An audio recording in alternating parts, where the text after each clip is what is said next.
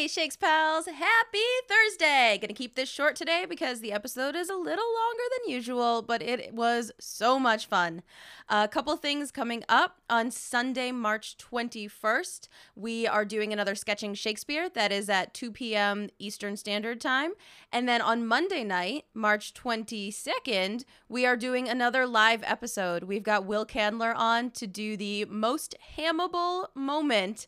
And I am so excited. You are not going to want to miss that one. It is going to be full of laughs and full of drama.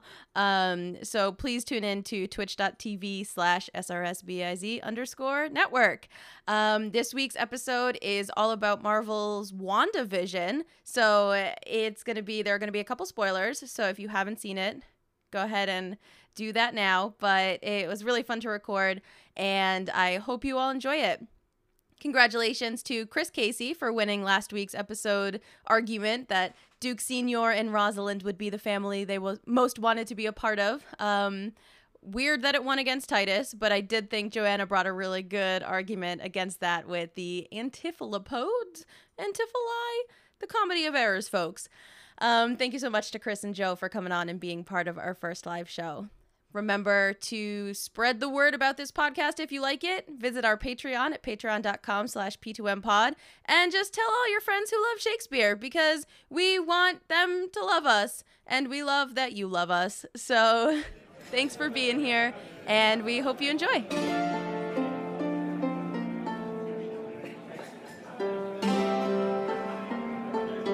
Welcome to Protest Too Much, a Shakespeare Showdown podcast where a guest and I go head-to-head each week, and you get to decide who wins. Okay, so today's episode is exciting and different. Welcome to my guest, Mike. Thank you so much. I'm really glad to be here, Steph. Thank you for inviting me into your home to record this very special in-person episode. Y'all will hopefully remember Mike from our very first episode, our best couple episode, where we did not talk about Much Ado About Nothing, even though it is our collective favorite Shakespeare play. Mike also is my fiance, so it's going to be fun to talk about TV shows we love and plays we love in one sweet format. We're talking WandaVision today. I was so excited when you brought this up and tried my best to play it cool and not beg myself onto your show. Listeners, he did not play it cool. I was like, I'm thinking about a WandaVision episode, and here are a couple people that I was thinking about asking, and he was like,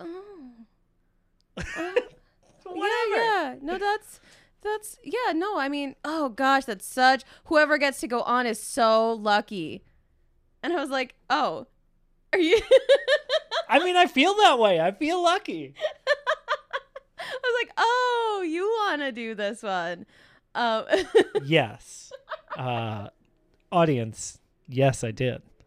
So, for all of you who have made it this far, there will be spoilers after this point in the episode for WandaVision. We're not going to hold back any spoilers. We're not going to super talk about WandaVision too much. You kind of relying on the fact that you've watched it, maybe. Yeah. But if you haven't, pause. Right. Go watch WandaVision, and then hit play. Oh, we're so glad to have you back. Welcome back. We hope you have your Kleenex bundled up on the couch beside you, and there is a ring from a glass of wine on your coffee table. What a ride, right? So there will be some spoilers, and obviously spoilers for Shakespeare plays, but I think that we're... Yeah, if you haven't read Much Ado, pause. We're so happy to have you back. What a ride. Tissues and wine, right? So we both, Mike and I both loved WandaVision. We love the MCU, but what's more is that both of us kind of grew up with TV Land on all 24/7 in our houses. So those classic sitcoms were just ingrained into our childhoods, and so much of that nostalgia was just what absolutely drew us into WandaVision. For the Euro fans listening to the show right now, TV Land was a special segment on Nickelodeon where they would play classic television. Basically, after the kids went to bed, they would play sitcoms from like 8 p.m. until, TV went off. And then they got their own channel. Yeah, and so it's kind of like all the greatest hits of American sitcom history. Yeah. It was my childhood, and we found out when WandaVision started, I found out it was Mike's childhood too. So having that love of classic sitcoms and then having these characters that, I mean, Wanda is my favorite character in the MCU probably, just because like I found her story so beautiful and tragic, and this just catapulted that into a new whole universe. So we decided to do Shakespeare with it, which today we are going to take, we're each going to take a character from a Shakespeare play, and we're going to go through their moment of grief. So if you think about Wanda's loss, and that when she walks into that space that was meant to be their home, just that absolute outpouring of grief that created this hex, this entire universe. We're going to talk about their kind of low point, their moment of grief, and their journey through sitcom land. So not necessarily following the same happy family arc of what WandaVision did with their sitcom choices, but like what those characters want their ideal world and their ideal life to be through those decades. Yeah, so basically, we picked two characters from Much Ado. Surprise. And we said, okay, if they had universe-controlling powers and a wealth of American sitcoms at their disposal, what would their decades or like segmentation look like for their own experience and the things that they find important? Yeah. And so I'm so excited for this one. Me too. I've been like geeking out about it so hard. Do you want to go first? I would love to go first. Okay, perfect, because I'm excited to hear. In true Benedict fashion, I would love to go first. It strikes me as a dude who never finishes last. Okay, so now when we talk about Much Ado, it's a comedy, right? Sure. It's a comedy because it ends in weddings. Is that the definition of Shakespeare comedy? It is. Yeah. If it ends in death, it's a tragedy, and if it ends in weddings, it's a comedy. Great. That's why you've got like Merchant of Venice is a comedy, and you're reading it and you're like, this is not, sir. Excuse me, sir. I'm not laughing. This joke's not funny. None of this is funny. But Shakespearean comedy center on weddings. So take me through Benedict's tragedy. Where does his grief come from? Yeah.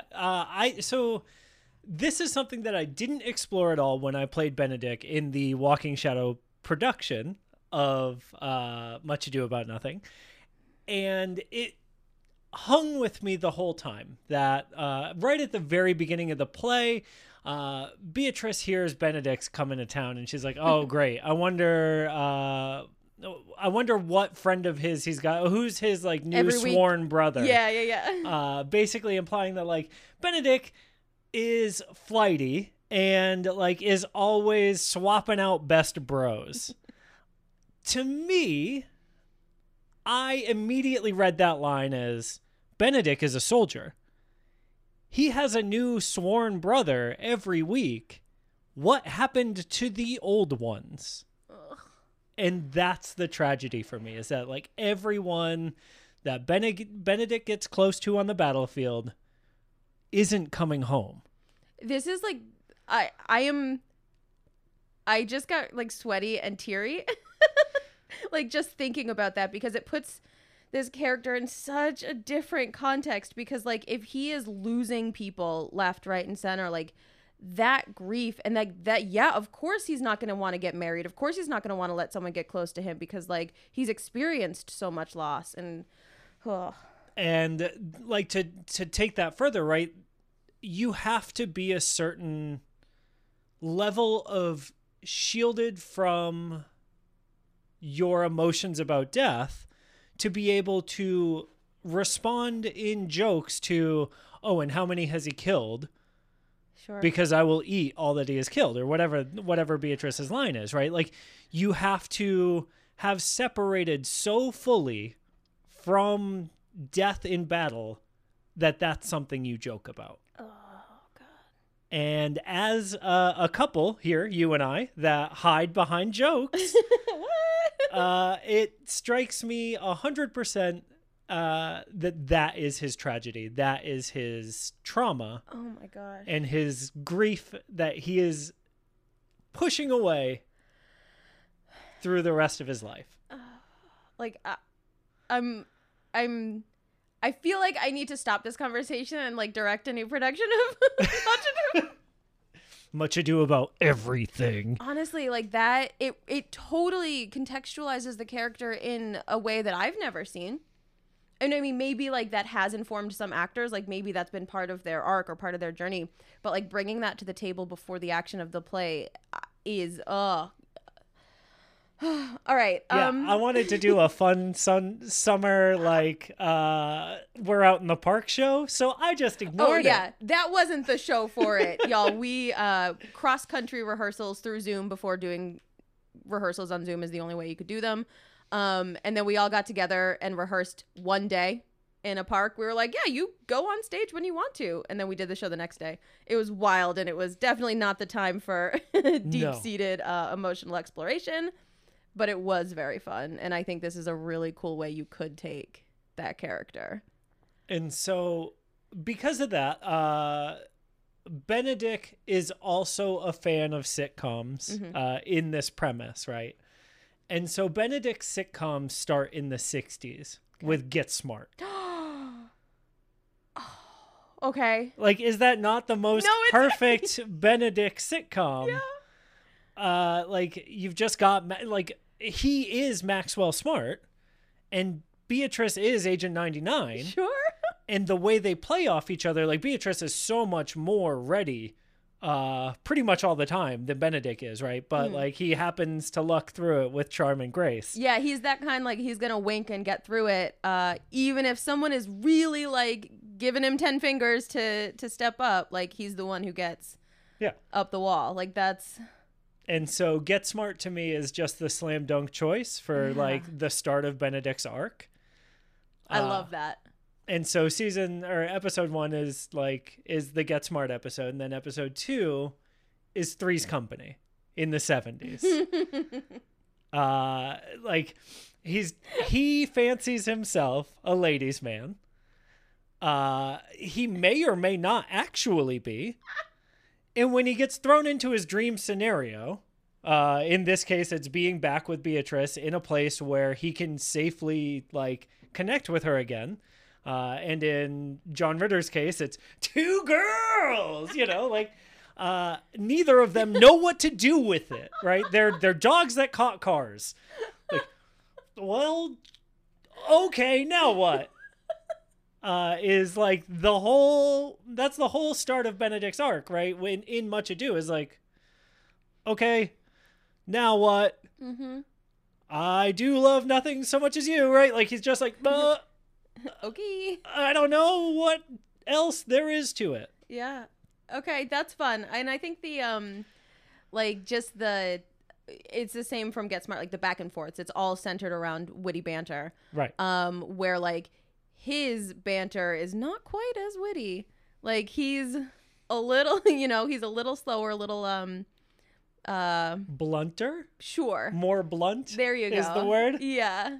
Blunter. But sorry, y'all. One of us has a Shakespeare about one of us has a podcast about Shakespeare, and the other one talks about Pokemon like they're real.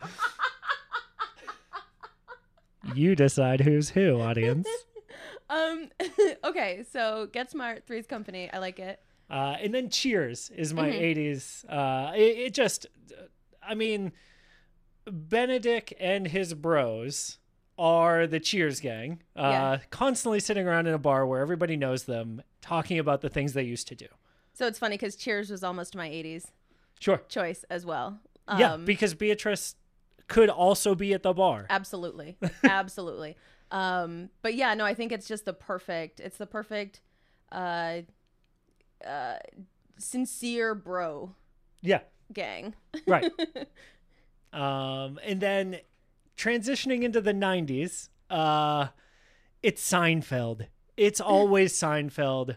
The 90s and Benedict together, like George Costanza in Shakespearean times would absolutely have had an ex-girlfriend tell him to kill his best friend. Like, it just would have happened to him. And then he'd have gone to Jerry and he'd have been like, Jerry, can you believe it? Like, it is a Seinfeld episode in Ruffles.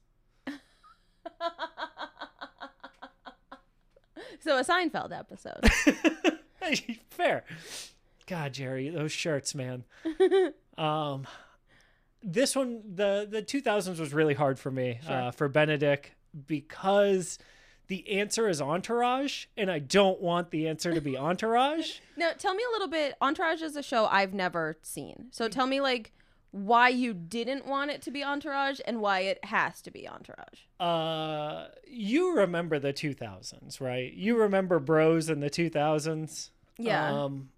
Entourage was the bro show in the 2000s. It's about a kid from, like, I think Jersey who gets a job on a movie and then blows up, and he takes all his friends to LA and they just like live the rock star lifestyle. It's Marky Mark's story. Sorry, no. Mark Wahlberg's story. I feel like I conflate Mad Men and Entourage. I thought Entourage was like a serious, like, No, God, it's a party TV show. It's 6 years, 6 seasons in a movie of a party TV show, where it's basically like white boy wish fulfillment the whole time. I had the entire wrong impression of what that show was. It's really fun. Okay. Which makes me really mad to like it so much. Like, I'm embarrassed about how much I enjoy it. Now I understand why you like didn't want that, because I was thinking if it had that Mad Men vibe, like that would be cool. That would be something that he wanted, you know. But like, Yeah, no, it's like Beat Up the Beat Party yeah, Boys. it's Jersey Shore. Yeah. Okay. Turned LA. Like, like, what if you gave a bunch of bros way too much money and then just let them do it, right? Like, Yeah. and almost without consequence, which Okay. is kind of Benedict's whole life. Sure. And He's so got that's that funky bunch. Yeah. I don't think I've ever heard anyone refer to Claudio as the Funky Bunch, but now I can't shake it. So sorry. Just him though. Just Don Pedro is just too cool for any of it. It's just Benedict and the Funky Bunch, and the Funky Bunch is just Claudio. Yeah. And Claudio would be like, "Yeah, I'm the Funky Bunch." Leonardo is desperate to get into the Funky Bunch. Don't get me wrong, but he's just too old. He's Adrian Brody's older brother in Entourage. That means nothing to you. Not to me, but listeners, I bet it means something that's to right. you. Johnny, whoever. I keep wanting to say Johnny Tsunami, and I feel like that's not right. I can't imagine that's right. That sounds like a cartoon.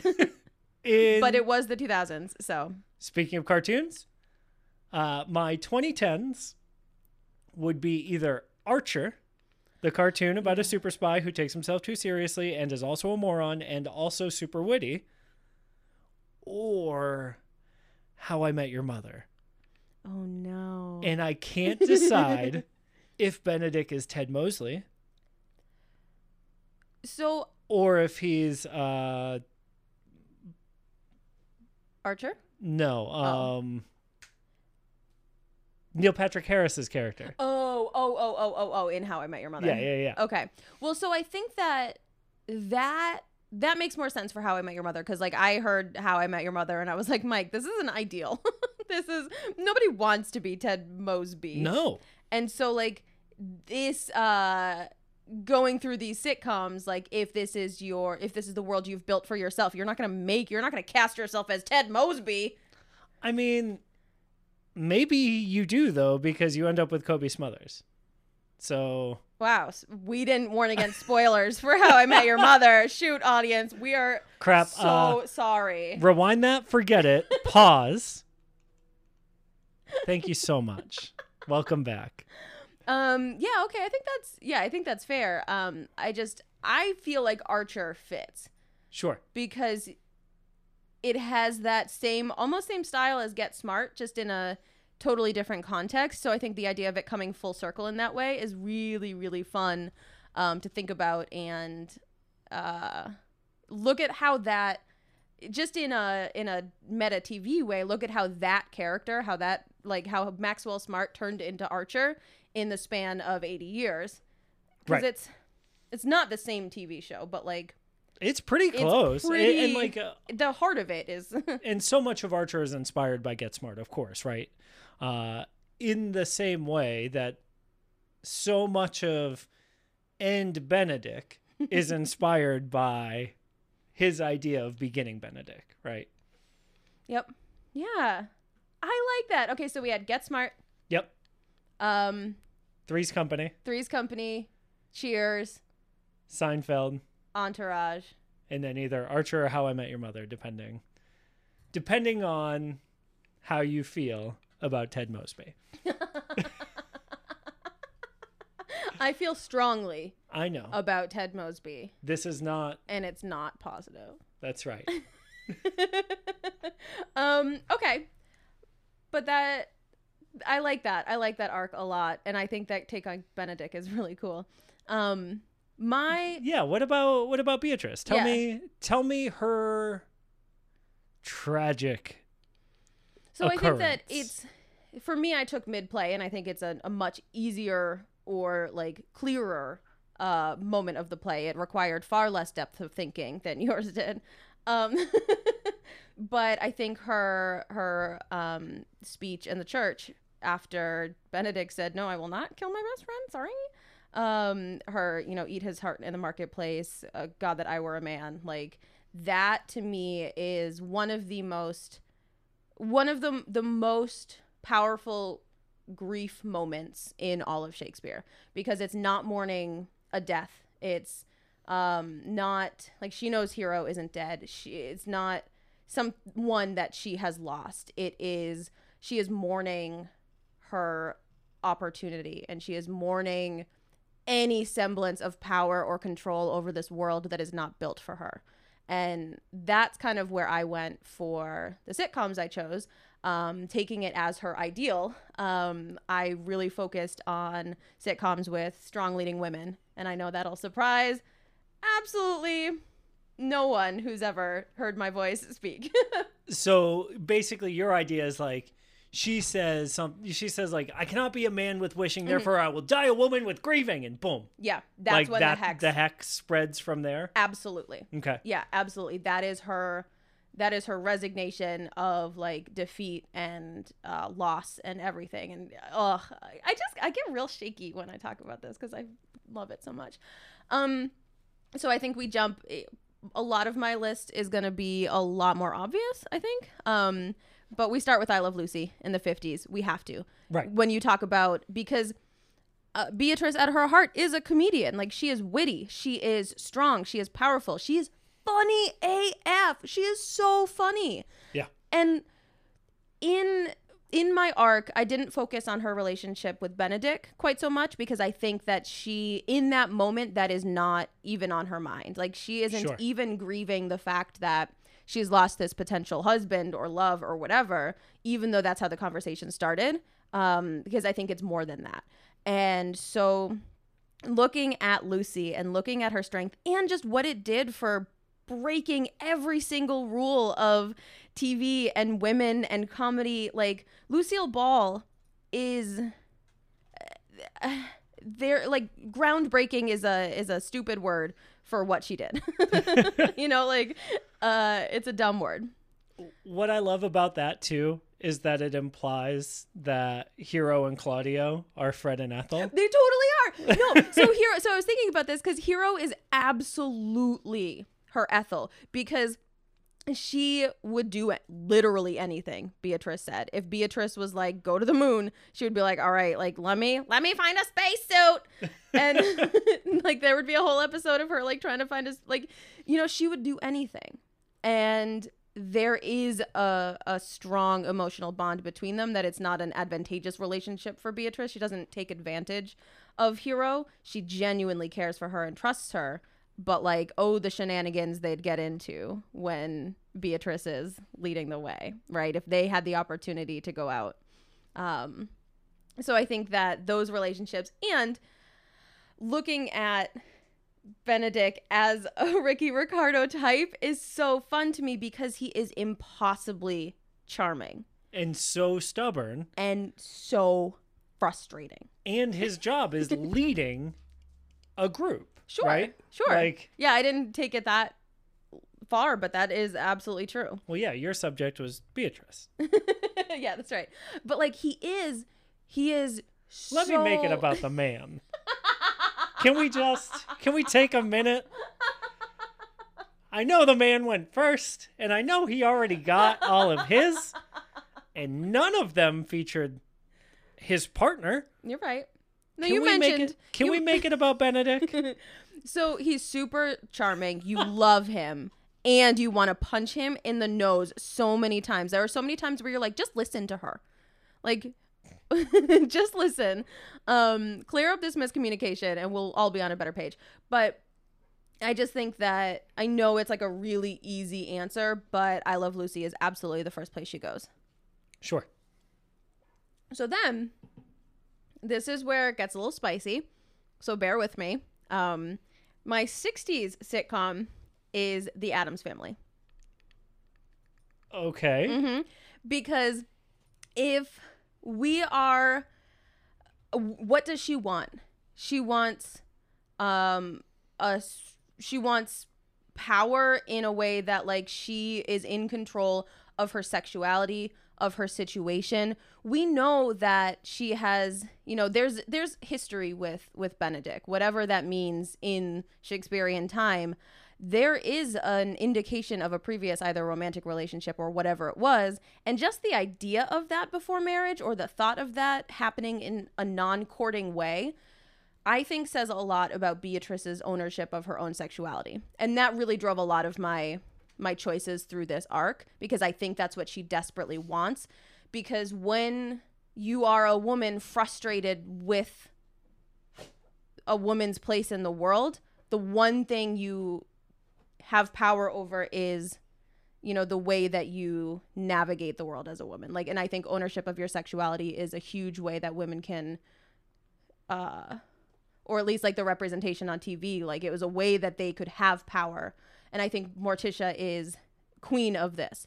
And she has a husband who would literally die for her, who would kill Claudio. Gomez would kill the shit out of Claudio. He would be like, You're right. Yes, I will. Gladly. He would eat it up. And so I think that unconditional support and her ability to be herself truly and fully without any judgment, you know, the outside world sees the Addams Family as like freaks and weirdos and what are they doing? And I think that a lot of that is internalized for Beatrice because she is a strong unmarried woman. So it's almost like she's been outcast in a way that this entire family has been.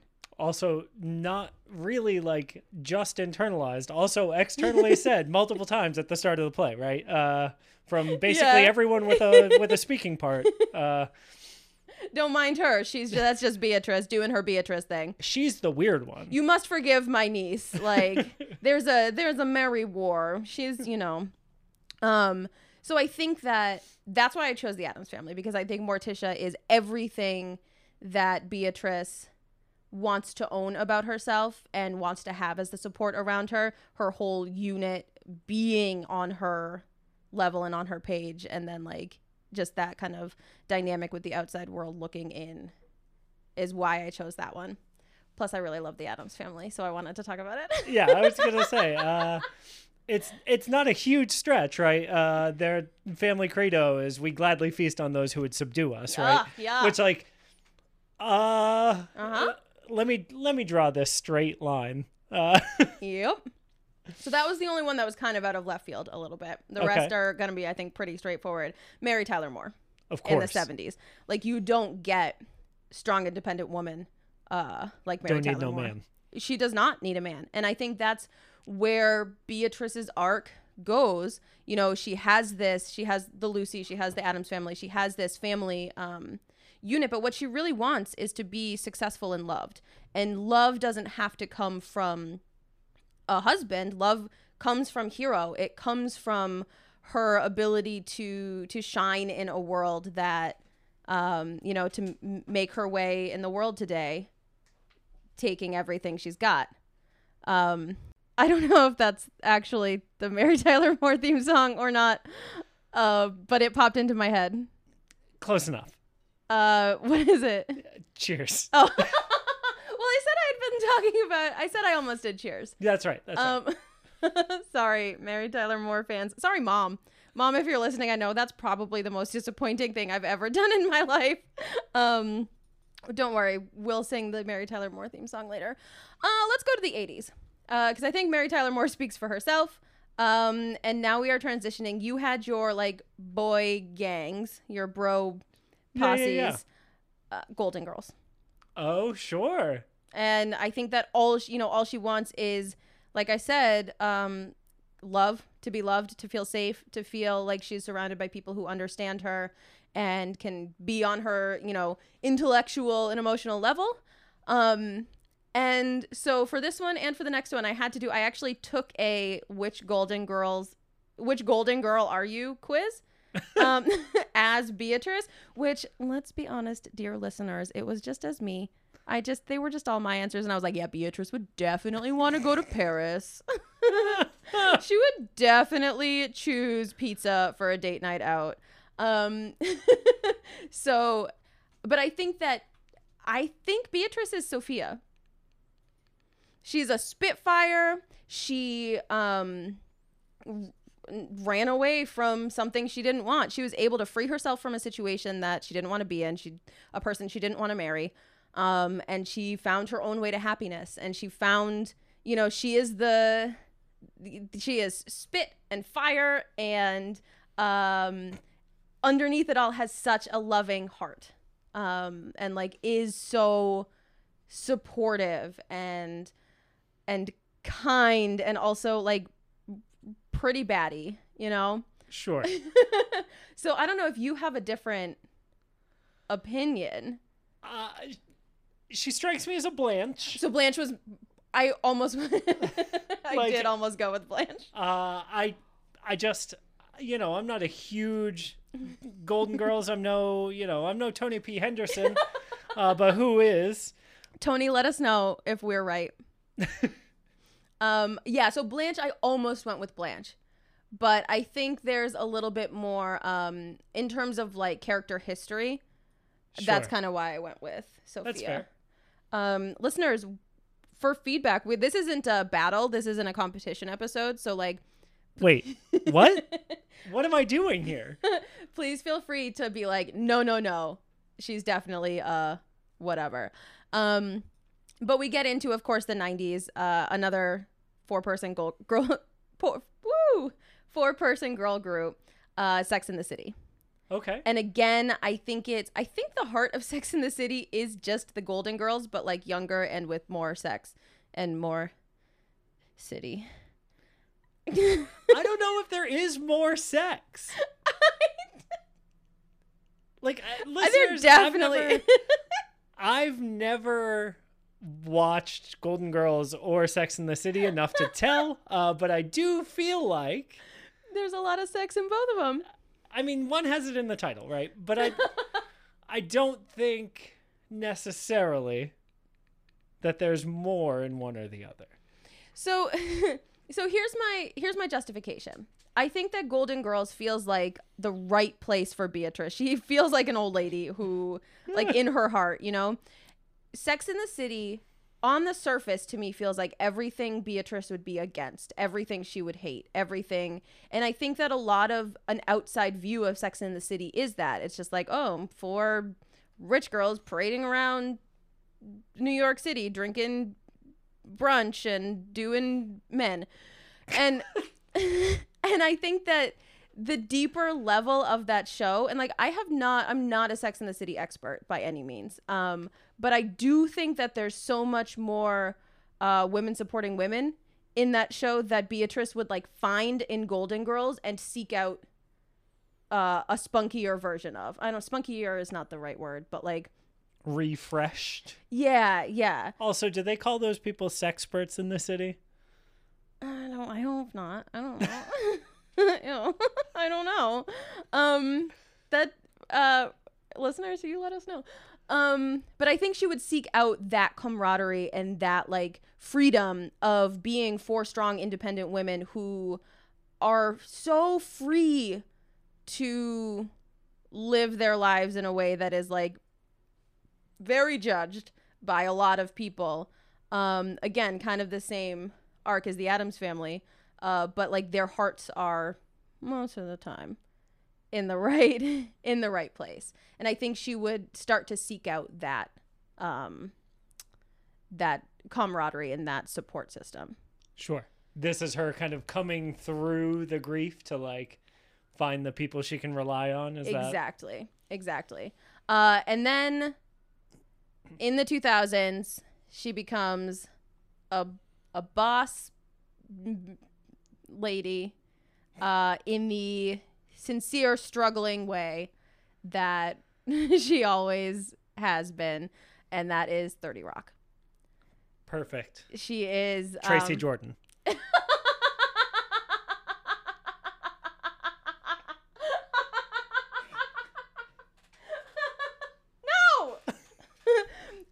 She is. I think Liz Lemon is a little bit more awkward than I would like this journey to have ended. But like she is unapologetically herself. She is funny. She's brilliant. She is independent. She, goes through some stuff.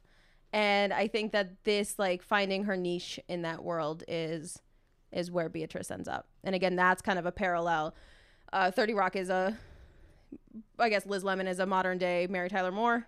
She is a mogul in her industry with all of the ups and downs that carries with it. Do you not see her taking 30 Rock and making herself Jack?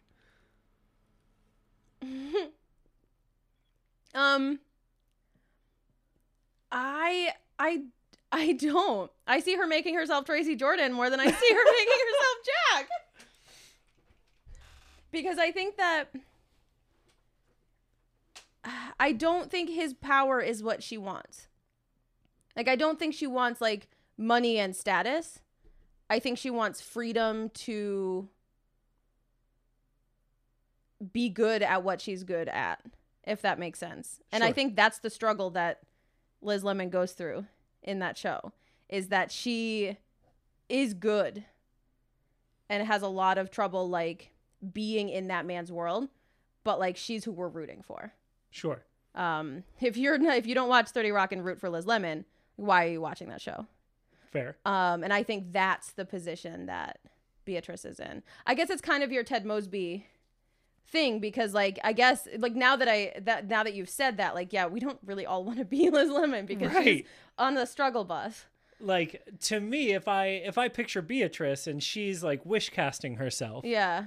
she's putting Benedict as Liz Lemon and just like beating the stuffing out of him all the time, right? Like, Yeah, but I guess I just don't think that's what she wants. sure. Like, I think like I said, I think that she wants to be, and I know it's not a perfect, I guess, Dreamcast, because, like, there is a lot of struggle. There's a lot more struggle but it does feel very, like, real. Sure. And it helps her come back into the scene. kind of the same way that Wanda in the Modern Family episode is not doing great. Right. Like, it kind of, like, is a more realistic her life, but in a time where she has a little bit more power to be herself. Sure. I love that. Yeah. So, like, that's kind of like That makes sense. the circle of it. Yeah. Because it really isn't, like, no one is like, I want to wake up tomorrow and be Liz Lemon. I mean, I take Liz Lemon over myself most days of the week. Let's be I fair. want to wake up tomorrow and be Tina Fey, but that's her 2000 sitcom is just Tina Fey. She's that's her arc. But yeah, I think that's when it starts to fall apart, and maybe that's your Ted Mosby argument too, is that's when it's starting to kind of hit more of a come down reality. Sure. Than like keeping up that. Yeah, he wakes up and he realizes he's not Barney. Yeah, exactly. Wait. I thought I was the cool guy. Mm-hmm. Oh, I'm not. Beatrice, help. Help me. So I Love Lucy, Addams Family, Mary Tyler Moore, Golden Girls, Sex and the City, 30 Rock. I would watch either of these shows. I would too. Marvel, Disney, give us a call. I was gonna say. Will Wright. Oh, I guess it's not Marvel. No. Because there's no Marvel characters. Shakespeare, give us a call. Yeah, Shakespeare. Get off your ass and give us a ring. You know, during the pandemic, Shakespeare wrote King Lear, so thank you, Mike, for doing this. I really loved getting to go back through, 90 years of sitcoms and 400 years of Shakespeare. It feels weird for you not to end an episode with like, okay, listeners, tell us what you think. Okay, listeners, tell us I just hadn't gotten there yet. Wow. Well, because you said this wasn't a competition. And so like, yeah, no, you're right. How can I win? Listeners, tell us whose Disney Plus series you would rather watch. Would you rather watch Benedict's Journey? Or would you rather watch Beatrice's? I know all of your answers are going to be Beatrice, so like it really just feels unfair to put that competition on you. But let us know anyway. And if you have a character who you feel like deserves that WandaVision treatment, you're like, I want to see this character get to go through their hex bubble. We had tossed around McDuff as feeling like the character that legitimately loses, objectively loses the most. And then I made a bunch of sad faces because like I didn't want to be sad tonight. And so I'm really grateful that we got to do two comedy characters instead. Yeah, and that's fair. And but if there's a character you want to see get this treatment, what are the sitcoms that you want to see them in? Who's the character? What's the moment of grief that you feel explodes that hex out into the multiverse? Let us know. And we thank you all for listening. I know this was an out of regular I don't know episode, but we had a lot of fun doing it, and we hope you had a lot of fun listening. Yeah, if you want to hear more about what I do, you can do that. I have a show called Ask the Pokedexpert where I talk about, if Pokemon were real, and I pretend like I'm an expert in Pokemon. Spoilers, y'all. I don't know anything about Pokemon. Wow. In universe, I am the best. Also, every Wednesday night, I do a talk show that's basically The View with 4 of my podcasting friends from DragonCon and the Atlanta area and the podcast sphere. It's called Almost Daily Discourse. It's a podcast for pondering. You can find that at twitch.tv/almostdailypod. Yeah, and together we do a D&D show, a D&D podcast called Adventure Incorporated, and we are starting our 2nd season at the start of April. So this is a perfect time if you like D&D, which surprisingly the crossover between Shakespeare and D&D is huge. It is like huge Venn diagram with a big spot in the middle. It's a circle. It's just a circle. We are, you can find that anywhere you find podcasts, and we're starting our next season. So it's going to be a really fun new chance to get to know our new characters. So that's Adventure Incorporated and adventureincpod.com. Thanks so much for having me on, Steph. This was awesome. Thank you for doing this. This was amazing. Thank you all for listening. We will see you next week. Let's get dinner.